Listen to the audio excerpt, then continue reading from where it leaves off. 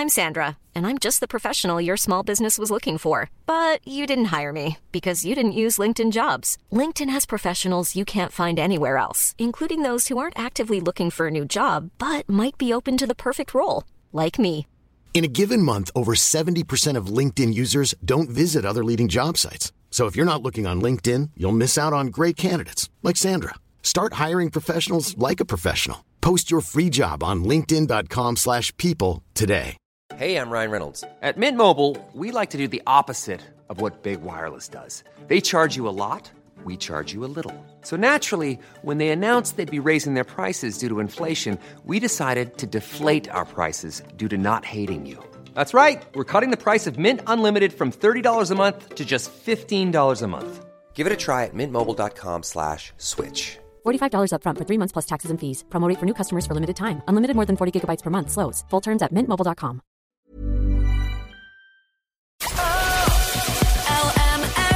The 11 to 1 show.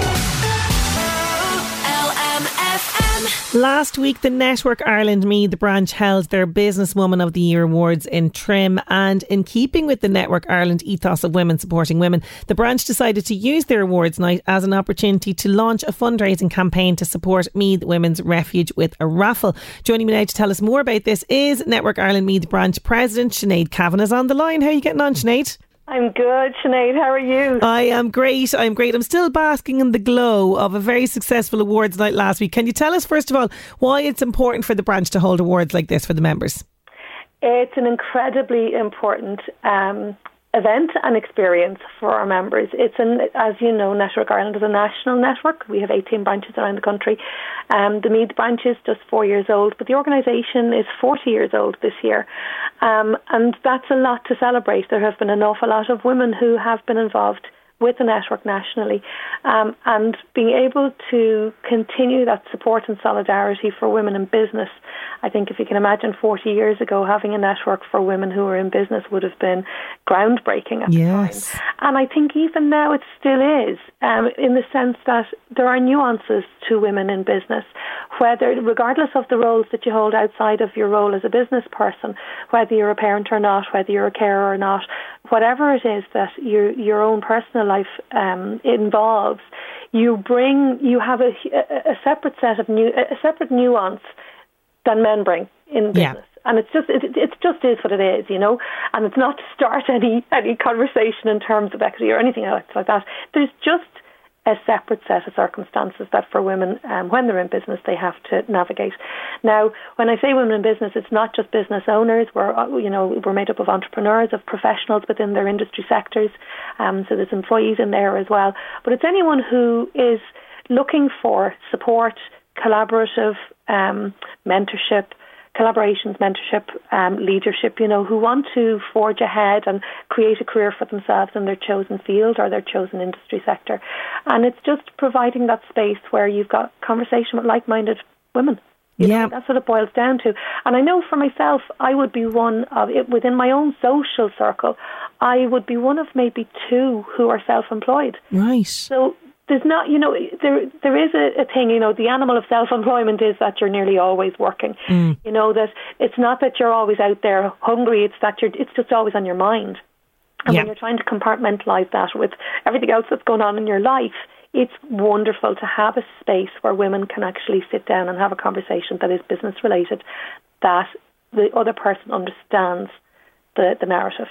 And the awards then, what that does is it recognises the challenges and the struggles, the difficulties, the successes and the celebrations that women in business have, and it's a place for us to be able to come together and enjoy and celebrate that and congratulate that. Yeah, because like you say, so often you're in the moment, aren't you? You're in the hustle of it all, and you don't get to sit back and kind of go, wow, look what I achieved. And that's really what the awards are about. Totally. And I mean, even as I said when I was speaking to the group that gathered last Friday, very often as women and men as well, we tend to focus on the bit that didn't go right. Yes. And not the masses of things that do go right. Because the everyday stuff, when you're still in business, it's going right. But we tend to sometimes focus on those things and they could be minor, but they just there's an upset in the apple cart. Yeah. And it just sort of throws, and it being able to say that to somebody who understands, and they go, yeah, but hang on a minute, will you look at what you are doing? Yeah. And you go, okay, actually, yes. And you need that. It's really important to have that. For anybody who's in business for themselves, that's a really important thing. And I think then for women, there's that little added extra of being able to kind of hold each other up. As I say, I lead from the side, Yes. so that people can lean in. Yes. There's no point in leading from the front because you can leave people behind. And if you're leading from the back, then is it leading? So leading from the side, I find for my own personal, that's the way I approach it. It's that it's a solidarity, and people can lean in, and you'll sometimes put your hand behind, and you might sometimes step a little bit forward, depending on what's going on. I love that. I absolutely love that. It's been able to see that. It's been able to see that, and you're not in anyone's way. Yes, and that's the thing, and there's no competition with each other, which I think is fantastic. And the ethos of this is very much women supporting women, and with this in mind, you decided to support Meath Women's Refuge and Support Service. You have a raffle, a fundraising raffle. Tell us about this, and this is open to everybody, not just people in the network. Anybody who would like to support. So basically, each year the president gets to choose, the incoming president gets to choose who they would like as their charity partner for the year, and I chose Meath Women's Refuge for personal reasons. So I chose them because they provide so much for the vulnerable in our society within the county of Meath and further afield. They support in many ways other women in the northeast. This is about women and children who are struggling with the difficulties and challenges of domestic violence. So domestic violence, domestic abuse, as everybody knows, it really came to the fore during our pandemic, and people were locked down, and it just, there was no escaping it. I think sometimes it's easy to escape if we wear blinkers. If we don't see it, it's not happening, and that's not good enough. It's just not good enough. It's set up 37 years ago to fulfil a need. Nobody at that time who set it up, and if they're listening now, they'll say it to you themselves, ever thought that 37 years later they'd still be fundraising to keep that service alive, because and still more in need now than it ever was. Oh, totally. And I mean, Frances Hayworth, fundraising manager there at the Refuge, she spoke on the night, and it was so eye-opening what she had to say about the real need for funding, and the fact that, despite what goes against their very wishes, they've had to kind of turn people away. Yeah, which is horrific. When you hear that, and for anyone who has ever had the experience of domestic violence, or who has had somebody close to them experience domestic violence, the situation is horrendous, absolutely horrendous, and I can say that from first-hand experience, twice round, as a child and as an adult, and it's just horrendous to be in that situation, and to realise that there are women and children who cannot be supported to the extent that they would like to be able to support them is just not okay in our society, in a modern society, in a Western world. How is this, still a case that there isn't the funding there available, and it's across the board. It's a massive piece of, a massive body of work from, the causes, the symptoms, the outcomes, all of that. But for us, we can do our little bit, and if everyone's doing a little bit, those little bits add up to something fantastic and really helpful. So absolutely. For us, and before we talk a little bit about the prizes, which are fantastic, by the way, so many businesses that have supported this, just as you've alluded to there, and something that Frances really said, I think that was kind of, resonated with me as well. The woman or the child, or the women and the children that arrive on the Women's Refuge door are not what we think in our minds of these frail, beaten down, they could be very strong women. And as you've alluded to yourself, Sinead, you were that woman who found yourself on the doorstep of Meath Women's Refuge Service. Yeah. I mean, I'm a firm believer, and I do it, I say it in my own work, that children learn what they live, and as an adult you then go on to live what you've learned. And so for me, I had to break a cycle because I was going to become a parent, and for me it was very important that cycle be broken, that it didn't perpetuate in my own child's life. And so I grew up with domestic violence in our home, middle class family, street angel, house devil, where nobody would ever have known. And as the saying goes, you never know what goes on behind closed doors. And sometimes you don't need to, but other times you do need to just take care. Be care, have care for others, and lend that hand, or make sure that hand is, it's known that hand is available for help if it's needed and support. So I used the refuge, it's about 18 and a half years ago, I think nearly 19 years ago, at a period in my life where it was crucial and I had nobody. It was a St. Stephen, well, there had been a run up to it, and you know yourself, as I just say, love is deaf, dumb, blind and a bit stupid. Yeah. And you know, when you are in the midst, you can excuse an awful lot. And I did, and it got to a point where I reached a breaking point where I went, no, absolutely no more. And I left when I was pregnant. Wow, Sinead, oh my goodness me. So double the vulnerability. I can only imagine what would have been going through your mind as you got out of there on a St. Stephen's Day whilst quite heavily pregnant. Well, it actually was a new pregnancy. It was a planned pregnancy, but the reality, I think, of that pregnancy just perpetuated the fear that drove the violence of the other person in the first place. Do you know, and that's what it is. We react. Fear can cause massive reactions, not to people, but if we don't confront it and deal with it, do you know, that's it is what it is. But wasn't my one to deal with.